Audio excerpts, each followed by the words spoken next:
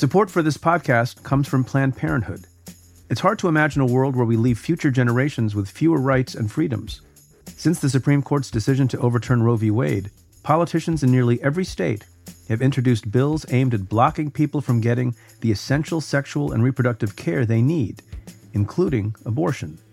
Planned Parenthood believes everyone deserves access to care, and with supporters like you, they can reclaim our rights and protect and expand access to abortion care. Visit PlannedParenthood.org/future to learn more and support their cause. You know how to book flights and hotels. All you're missing is a tool to help you plan that unbelievable travel experience. That's why you need Viator. Book guided tours, excursions, and more in one place. There are over 300,000 travel experiences to choose from, so you can find something for everyone. And Viator offers free cancellation and 24/7 customer support for worry-free travel. Download the Viator app now and use code Viator10 for 10% off your first booking in the app. Find travel experiences for you. Do more with Viator. Hey folks, big week this week. Public impeachment hearings begin on Wednesday with testimony from senior diplomats Bill Taylor and George Kent. On Friday, we'll hear from former Ukraine ambassador Masha Yovanovitch. Meanwhile, it remains to be seen whether key witnesses will testify, including former National Security Advisor John Bolton and Acting Chief of Staff Mick Mulvaney. On Saturday, Republicans released their own list of witnesses they'd like to hear from, including Hunter Biden and the whistleblower. According to reports, the defense strategy continues to evolve, with a shift towards arguing that Mulvaney, Ambassador to EU Gordon Sondland, and Rudy Giuliani were freelancing on the Ukrainian policy, an attempt to distance the president from the pressure campaign. I talk about all this and more with Ann Milgram on the Cafe Insider podcast. Each week, we break down the news and take stock of what's happening. Today, we're making a clip from the most recent episode available in the Stay Tuned feed. To listen to our full conversation and access all other Cafe Insider content, try the membership free for 2 weeks. You can do that at cafe.com/insider. That's cafe.com/insider.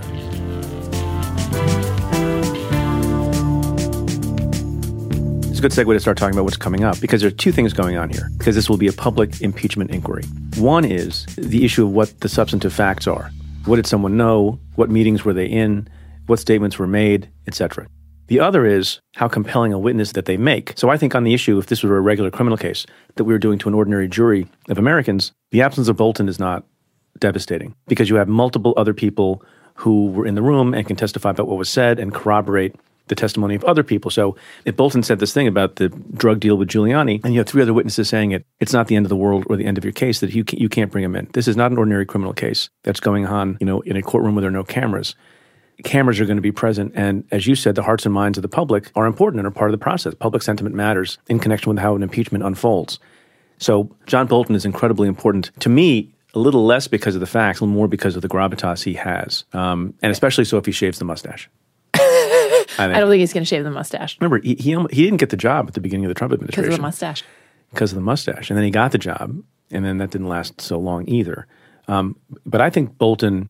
Yes, you have John Bolton sitting alone at a table with the assembled committee members. And if he said the truth and he repeated the things that it looks like he was thinking and saying at the time the Ukraine thing was happening, that's a big deal. Yeah. And devastating to the president's cause, and also maybe very influential perhaps with the senators who are going to be jurors in the case. Yes. Okay, so this week, just to recap all the requests that have been made by Trump's allies. First, you got to have a full vote in the House. Done.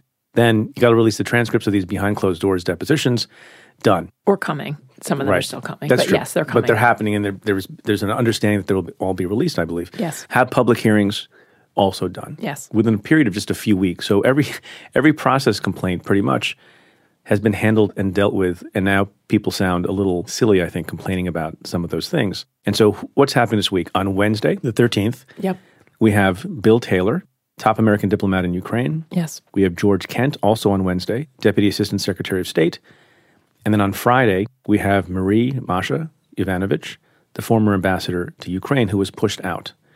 What do you make of that lineup? Yeah, it's important that what they're doing, I think in many ways Taylor comes across as the most important witness in some ways because he tells the narrative from having been brought in after Maria Yovanovitch is pushed out as the ambassador. He's brought in as the senior-most diplomat. He's involved in multiple conversations, and we can talk about them, multiple conversations with the ambassador to the EU, Gordon Sondland. He, at the time, has those text messages saying, like, what are we doing? Now we're conditioning foreign aid on investigations into political rivals, essentially. And what's really important, having reviewed some of his testimony, and I think there's two reasons why he's first. And we should pause for a second and say, you know, if you listen to sort of standard trial theory of how you try cases, you put your strongest evidence on at the beginning and the end, and you sort of put anything in the middle that's less important because of primacy and recency, how people remember things. I'm not sure that's exactly the case here, but I do think for the reasons you and I talked about, which is it's not just a standard trial, it's the American public watching. It's really important to start off with a good witness who's going to give a lot of information about what happened. And Taylor both has a lot of information, and it's clear from his testimony that the Republicans on the committee, while cross-examining him and questioning him, they were pushing a lot of different theories. And he was very strong and I think very articulate in saying, no, this is what happened. I'm telling you what it was, what happened at the time. And he really pushed back on them trying to characterize it in ways that he didn't agree with. So I think he'll be a strong witness. Yeah, I agree with that. I have some addendums to what you said. First, in my experience, when you're thinking about who your first witness should be in a regular trial, it's not just that it should be the most powerful witness, because sometimes so many people have bits of information that's difficult to do. And so sometimes, and I think this is even more the case when you have a public proceeding like this that involves the need for public sentiment to be on your side, you have an overview witness.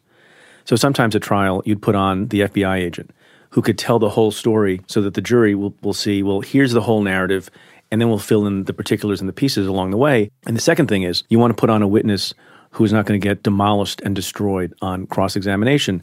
So you want a witness with not so much baggage. So sometimes that's a witness to a crime who doesn't have any liability on their own part. Sometimes it's a case agent. And you never, ever, I remember once a supervisor got very upset when he found out that an assistant U.S. attorney had begun a trial with a cooperating witness, which Never. I don't know that we were ever taught.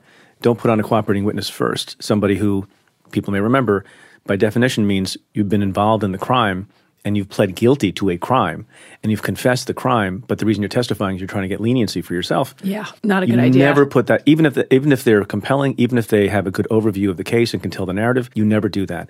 And so Bill Taylor is the opposite of that kind of witness. Yep. Everyone is going to be attacked for being deep state or never Trump, mostly without evidence. But Bill Taylor both has compelling testimony, also can give an overview of basically the whole timeline, or most of it. Third, he's a 50-year veteran of public service in this country, beginning as a cadet at West Point. And he was not just some random guy who was a holdover. He was brought in out of retirement by Mike Pompeo himself. Yep. So people are going to be pretty hard-pressed after he testifies in a compelling way to attack him. And something that's very important in all of this, which is why it's important that the committee got the chance to see people behind closed doors, is who's going to be compelling and who's not. Yeah, I agree. Each of these people are going to become, mini household names. Yes. Once every television station in the country, at least the cable stations and some broadcast networks, show them. And they'll be a story unto themselves, and people will write profiles about them. And, you don't just have the 100 senators who will be jurors. You basically have 300 million Americans who will judge. Does this person seem to be someone who cares about the country, who is telling the truth, who cares about doing the right thing?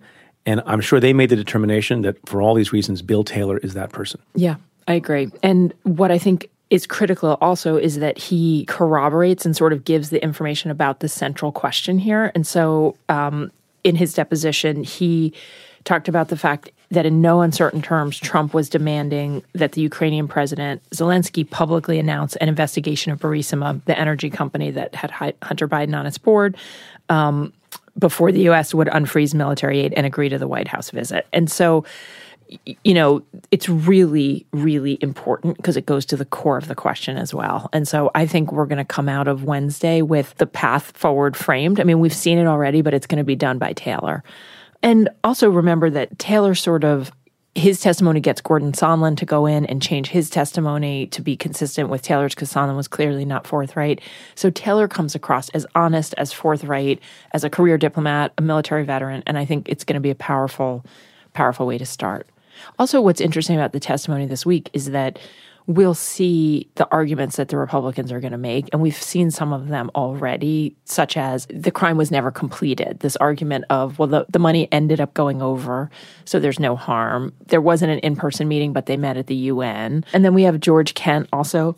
So George Kent is someone who's not as well known in the reporting and in the TV network coverage, but he's important too. Yes, he's very important too. And he testified that, and this is so important to me because we sort of see the piece of, okay, the military aid is being withheld to Ukraine, but Kent is the person behind the scenes who's dealing with this in real time, who's trying to figure out what's happening, how do I get that money out? And so he testified that this unexplained hold on aid set off a chaotic series of meetings and a campaign to persuade Trump to change his mind, to basically let the money go.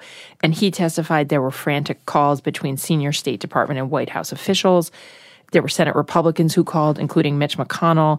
And basically, he's saying no one understood who ordered the hold and why.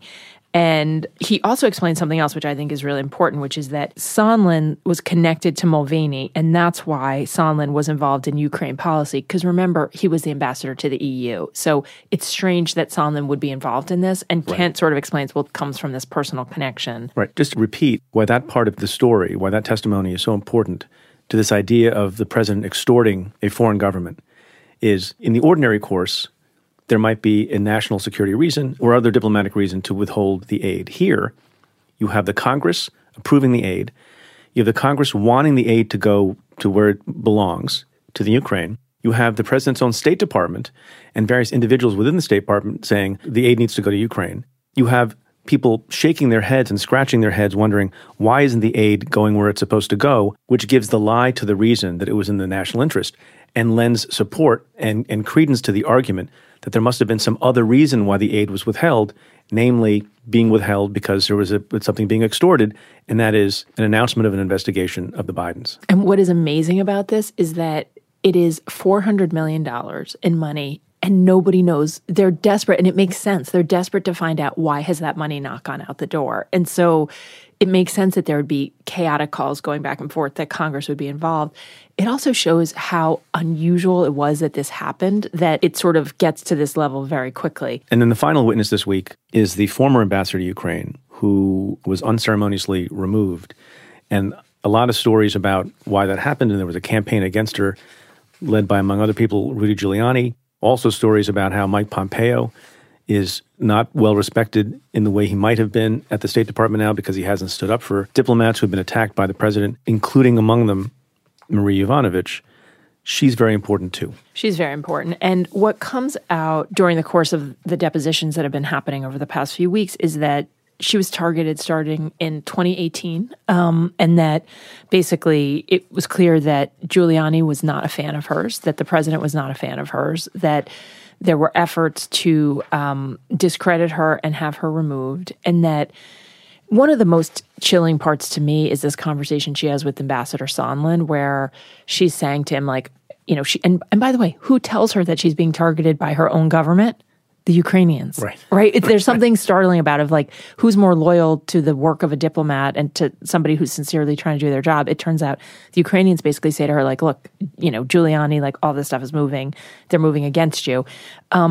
She goes to Sondland. She basically is trying to figure out, what do I do? And Sondland says, show your support for the president. I mean, essentially her takeaway is she's supposed to send a tweet praising Donald Trump. It's kind of crazy. It's crazy. You laughed, and it's the right reaction, because my first reaction was, what? Like, you're telling a career diplomat, the ambassador to Ukraine, that if she wants to keep her job, it's not that she has to do something. It's not that she's doing anything wrong. She just hasn't sufficiently praised the president and taken a loyalty oath. So those are the witnesses this week. We haven't heard an announcement yet as of the time of this recording as to more witnesses, but some of them are clearly going to be important. And I guess they'll see how this week goes before announcing more witnesses. We should pause here to talk about something that maybe is worth explaining a little bit, both as a semantic rhetorical point and also as a legal strategic point. And that is this whole idea of a quid pro quo and this whole idea of extortion and blackmail. Now, as a rhetorical matter, there are lots of folks who have been saying, and I guess they're directing their attention to people like you and me, saying, nobody knows the Latin, nobody knows what quid pro quo means, it doesn't sound nefarious. It is literally Latin for this for that. And there's compelling testimony from one of the witnesses where a witness is asked, you understand that quid pro quo is literally this for that, and that's what was happening in this case. There's actually very compelling testimony from Bill Taylor, who maybe will repeat this live in front of cameras on Wednesday, that quid pro quo literally means this for that, and that is absolutely what was happening in this case. But some people say, well, if you say quid pro quo, nobody knows what that means, doesn't sound bad, that the better terms to use are extortion and perhaps bribery. So we have a question from Euclid Zoo, Ian Shore, who asks, what is the difference between quid pro quo and extortion, #AskPreet? And it's not so much that there's a difference between those two things, but an extortion is something that lay people, I think, understand. And a quid pro quo is a part of what an extortion is. So if I'm a member of the mob and I say, you want protection from the police, you got to give me $1,000. And if you don't give me a week, if you don't give me $1,000 a week, we're going to smash up your store. So that's an extortion. I'm asking for something, money, in exchange for, what do you get? You get protection. And it's a threat to do harm. Yes, and you were agreeing to do that because I've used the threat of force or actual force to get the thing that I want. So every extortion involves a quid pro quo, just like every bribery scheme involves a quid pro quo.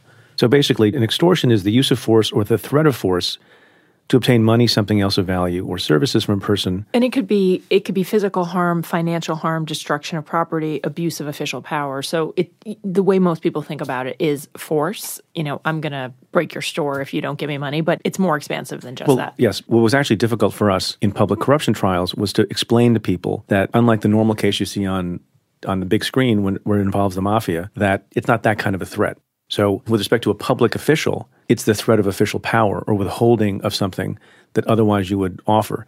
So, right, and that's why it's important here. It's the threat of official power of withholding something like, for example, a White House meeting or military aid. Yeah, so when we charged and convicted various public officials in New York, nobody was ever suggesting we're going to take a baseball bat to you. They were saying, if you don't give my son a no-show job, I'm not going to vote a particular way. And again, it wasn't explicit, but it was completely understandable from the circumstances. But this is a really important point, and it's a really important point because it's so clear that this is about official authority and power, and this is a public corruption case. And, the mob says we're going to come with a bat to your windows, but Donald Trump doesn't need to say that. He exercises the power of the United States government, which is tremendous authority. And so that's why him saying, them withholding aid, refusing to do a meeting contingent upon these things in exchange becomes potential criminal activity. So one thing that gets confusing for folks, and I guess it's worth spending a minute on it, is, well, what's extortion and what's bribery? Just like there's a fine line between love and hate, there's a fine line often between extortion and bribery.